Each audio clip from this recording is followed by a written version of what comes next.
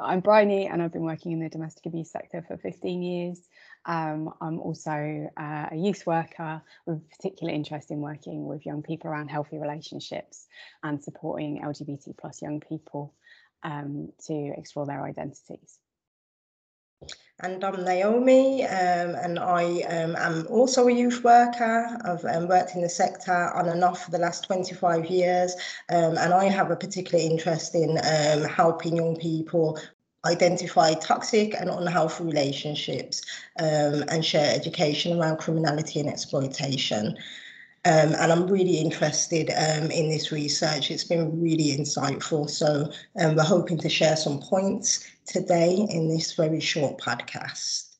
So the reason that we're putting this together is that Safe Lives is running a specific piece of work around talking to young men and boys about healthy relationships, and also how we talk to young people in general about healthy relationships. And there was some research done in 2019 with just over 1,000 men, asking them about abuse, masculinity, and what a so-called healthy relationships looks like. So looking at the analysis of that research, Safe Lives found that almost half of the men asked agreed that they were confident that they knew what domestic abuse is, and almost half agreed it is a major issue, and more than a third agreed that domestic abuse can impact a person's mental and emotional health. So a lot of understanding around domestic abuse, much more than we might expect when we're talking to the general population. Almost 30% of those men said they've demonstrated behaviour in their relationships with regrets, and more than half said the behaviour happened between the ages of 16 and 29, which really illustrates how important it is that we are having these conversations with young people.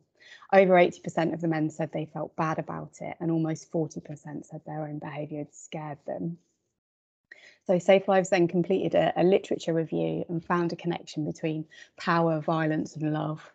And interestingly, in one study, they found that teenage males had said they would use violence to maintain power and were unsure of boundaries between playing, harassment and abuse, whereas females suggested use of violence was a reflection of love.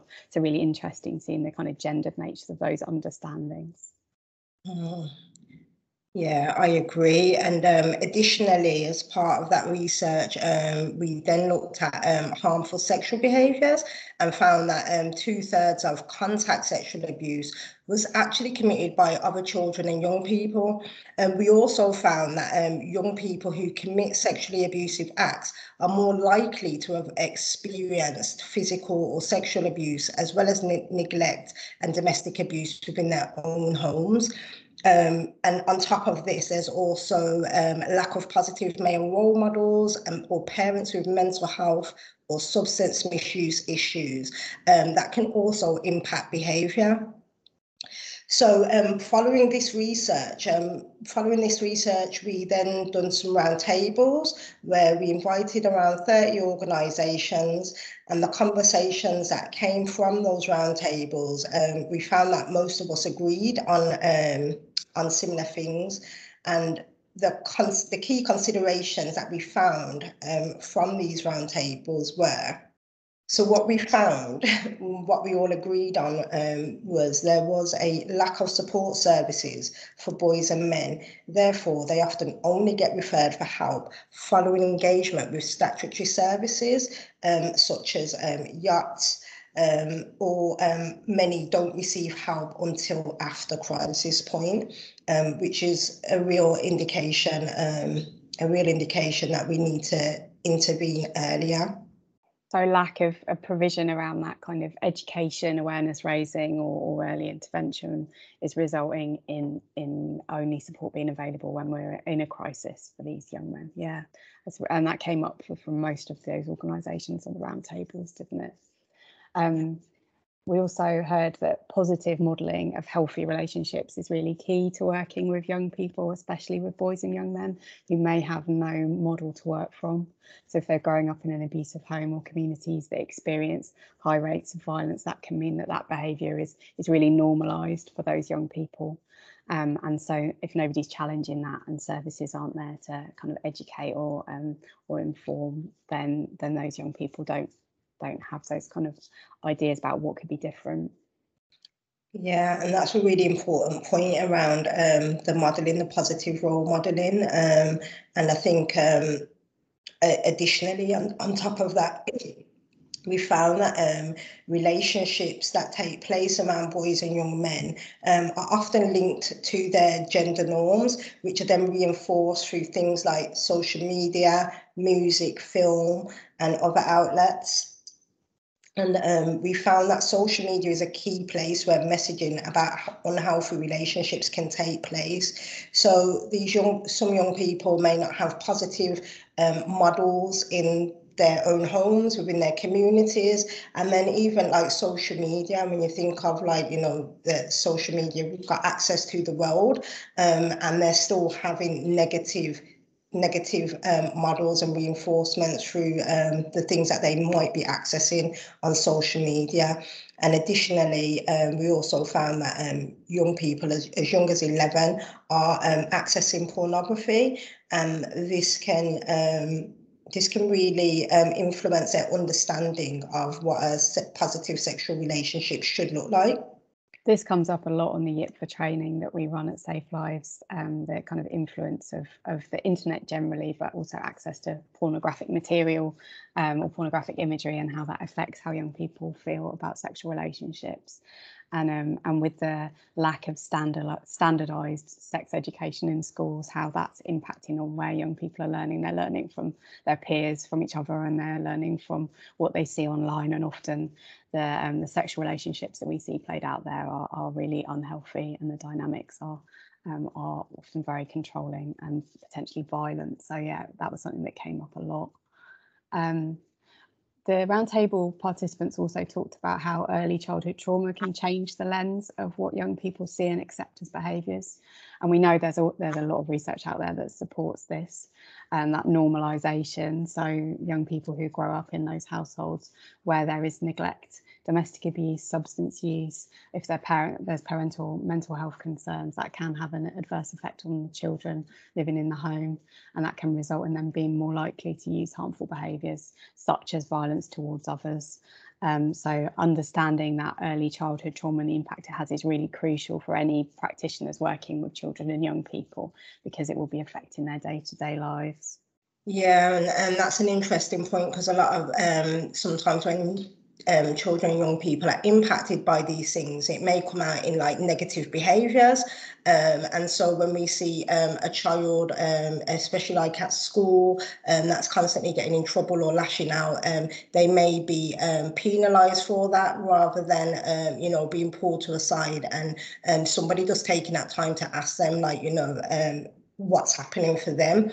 And Ian Wright recently done a documentary called Home Truths, which is accessible on BBC iPlayer, which I was also a part of. And what I really liked about that documentary was Ian Wright reflected on his own experience within his home, growing up in a house with abuse, and how that really impacted his life. And he mentioned about his behaviours at school, generally being disruptive in the class. However, there were lack of support, lots of lack of supports back then. Visited his old school, and there was a teacher there who really picked up on recognising that children's behaviours are normally a reaction to something. So rather than label them as bad, they like to spend time mentoring that child and working with that child to find out what else is happening within their life, to really help them. And that's part of the early intervention and initiating the conversations earlier. If you don't give somebody that safe space to talk and be able to express what's happening, then all you're going to get is behaviours escalating. Yeah, I thought that was brilliantly done, the way they explored the kind of how the children and young people acting in that school environment was stuff they were bringing in from outside in their lives. And the problem is that for schools, often they're targeting the behaviour and seeing it as a disruptive, or labelling it as attention seeking, rather than going, okay, this young person's distressed, they are seeking my attention, why do they need my attention, what can I do? And I know that for teachers, obviously that's often a capacity issue, but it was really fantastic to see in that documentary that that school had particular support in place for young people who were struggling, and was looking at addressing the causes of that behaviour. Yeah, I thought it was really well done. It'd be great if we could have that in every school, people to have those conversations with young people and find out what's going on for them and how they're feeling. Definitely. I agree. And when we explore that further, we looked at some research from Janine Davis around the adultification of children and young people and how this can impact how they are seen by services and teachers. For example, a young black male aged 14 may be seen as more adults than his peers and his white peers. Therefore, more responsibility might be placed on them to take accountability for their actions rather than investigations behind what caused the behaviour.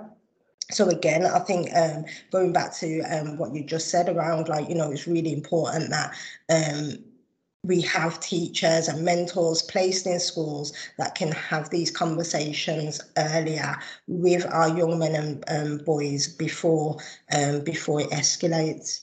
So it would be useful to think about how we can initiate conversations earlier. So that's, us as practitioners, not necessarily based in schools, but anyone that's working with children and young people in any context, I suppose. Like what sort of things do you think are most important when we're looking at initiating conversations early on, not at a point of crisis?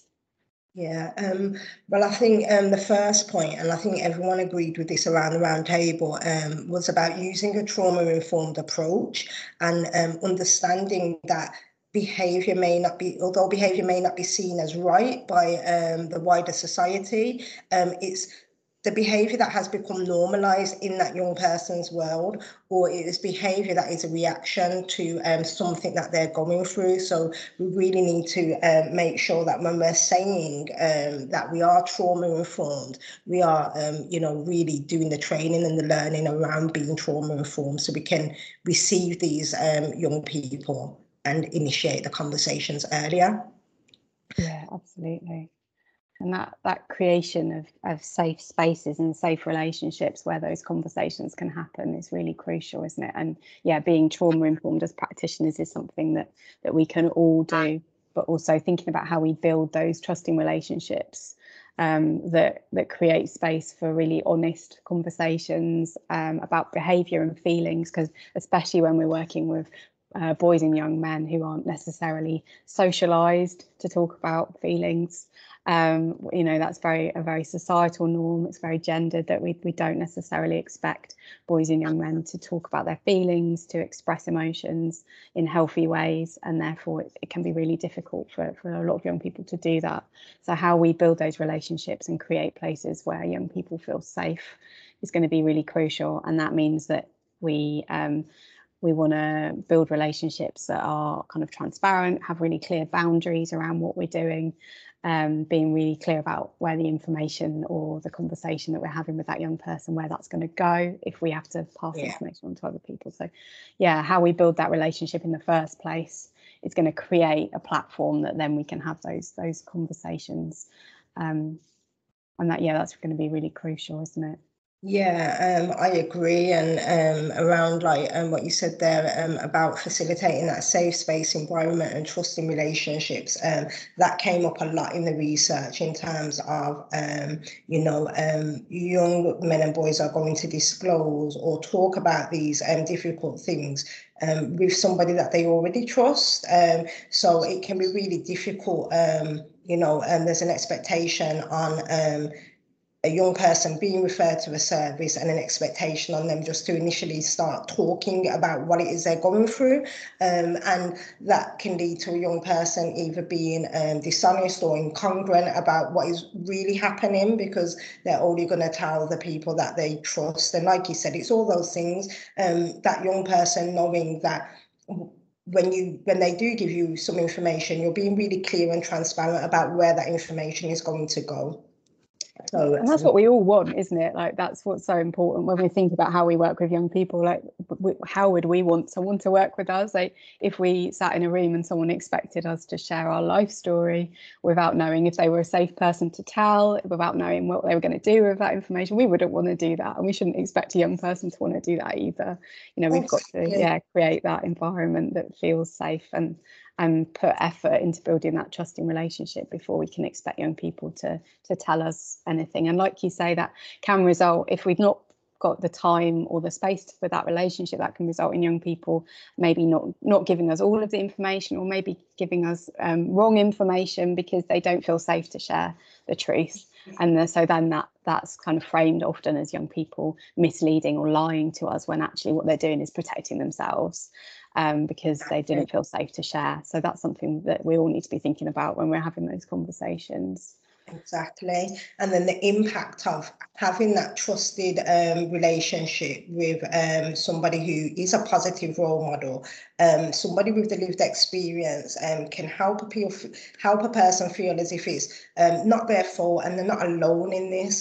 So they really have a model of somebody that's gone through probably similar circumstances, so they can see that light at the end of the tunnel, because it's really, really difficult to see when you're in it. As a result of that, then the young person might start to mirror and model the behaviour on that positive role model. So that's really... So in the same way that those negative patterns can be normalised for a young person, as people build in those positive relationships, we have the opportunity to create positive behaviours that can be mirrored. I think that's a really important takeaway from those conversations with the people at the round table, and from what we've talked about, Naomi, that we have an opportunity in every interaction we have with a young person to role model something positive. And we might not see the results of that straight away, and that can be frustrating, but every time we have a connection or a contact with a young person, they're absorbing something from us. So we want to make sure that that is positive and healthy stuff that they're taking away. So as part of this project, Naomi and I had just thought about 5 points that we wanted practitioners to remember when we're talking to young people, and especially with boys and young men, that we want to be thinking about the language that we're using. So the first point is language. So making sure that we're not using judgmental language, that we are listening to how the young person is talking to us, and not, making sure that we're not using terms that they don't relate to, or that they don't understand, or explaining if we are saying something that maybe they don't understand. So not using jargon, and also making sure we're not using victim blaming language, so that we're being really clear around that.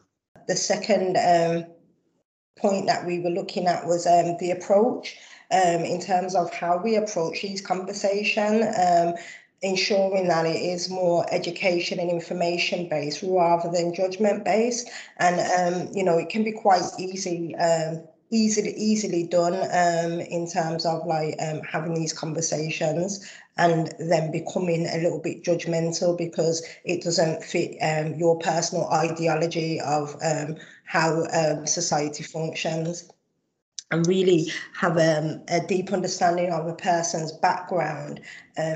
So that's about being culturally sensitive or competent to an individual. So when we're approaching young people to have these conversations, just having that understanding is going to make it a lot easier. So we don't then have to spend time asking or inquiring with that young person about their culture and about their background, because we already know a lot about it to be able to have a conversation about what it feels like for them in their culture or in their communities. So doing that work outside of the session with young people to educate ourselves, if that's not a community or background that we are, have a good understanding of. Absolutely. So we talked a bit about relationship building. So the third point is around the role of trust and building those relationships. So making sure that we're taking the time that we need to work with a young person, rather than having personal deadlines for completion. So that flexibility around timelines feels really important. And engaging in non-related activities. So thinking about things that aren't just about heavy conversations. So engaging in kind of fun activities, or looking at what that young person's interests are. And is there something we can do with them that speaks to those interests, rather than just being about this conversation we want to have with them about a particular topic. Yeah, and I really like that strategy. And I find, especially when I'm doing mentoring with any young person, the first couple of weeks of those mentoring sessions will be around doing non-related activities. So we might go to the cinema or go out for food, just so we can get to know each other without like diving in, like and like, oh well, can you tell me what's happening in your life? Because that then goes back to what we were saying earlier about building that trust. That's part of building the trusting relationship. So that's really, really important. And I think it does work really well in building those trusting relationships. Definitely. And it creates a space that's not too focused on a particular topic, doesn't it? So I know some of the best conversations I had with young people were actually when we were like side by side doing a creative activity or doing some cooking, or when I was driving somewhere. And so there's something about them being next to you and not having to have eye contact, which can really facilitate a conversation. But I think it was also about that they were doing something that they felt relaxed and comfortable, and they didn't feel a pressure to talk about something particular. Exactly. And by doing those activities, that then brings us to our next point five, four, sorry. You really do get to see the whole person, because you get to see who they are as a person and what they like doing, and find out a little bit more about them outside of the trauma or the negative experiences that they've had. And then we can start, when we go into the deeper conversations now around like their early childhood experiences or their life experiences, we start to build like a bigger picture, and we look at all the connections that young person has, such as school, youth club, community, the local shops, and that then brings us to the contextual safeguarding approach, which is also really important in seeing the whole person and really being able to engage with a young person who is vulnerable to things such as domestic abuse or using calming behaviours. Yeah, that's really important, isn't it? Seeing that whole person, whole picture. Obviously, that's a Safe Lives strategy and a real focus of the work that Safe Lives are talking about in domestic abuse in general. But I think that contextual safeguarding approach really highlights the importance of that, doesn't it? And how do we safeguard the young person in front of us? And we need to know all of those connections to be able to do that. And the last thing, the fifth point that we wanted you to just kind of have on your radar is think about the role of peers or bystanders, thinking about the environment that young person is in, because as we've sort of said earlier on, there's peers have a really strong influence on young people. They're often the first source of information around anything that young people have, that we tend to learn from those around us. Especially in adolescence. So thinking about the role that those people play, so linking that to that contextual safeguarding, but then also thinking about the role that we play in educating all the people in an environment. So if we're working with young people in a group setting, whether that's in a centre or in a group work context or something else, how do we talk to those whole groups about healthy relationships, about attitudes and behaviours?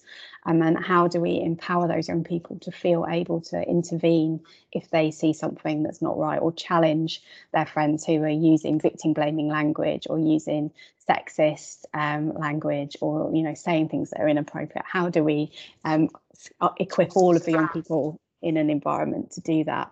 Because those bystander interventions are going to be really important, because in the same way that a young person's peer group can condone what they're doing, they can also challenge it, and that can feel really hard. That can feel really hard as an adult, so let alone as a young person. But it is something that is going to be really crucial to making a difference and changing those kind of societal cultural attitudes that normalise abusive behaviour.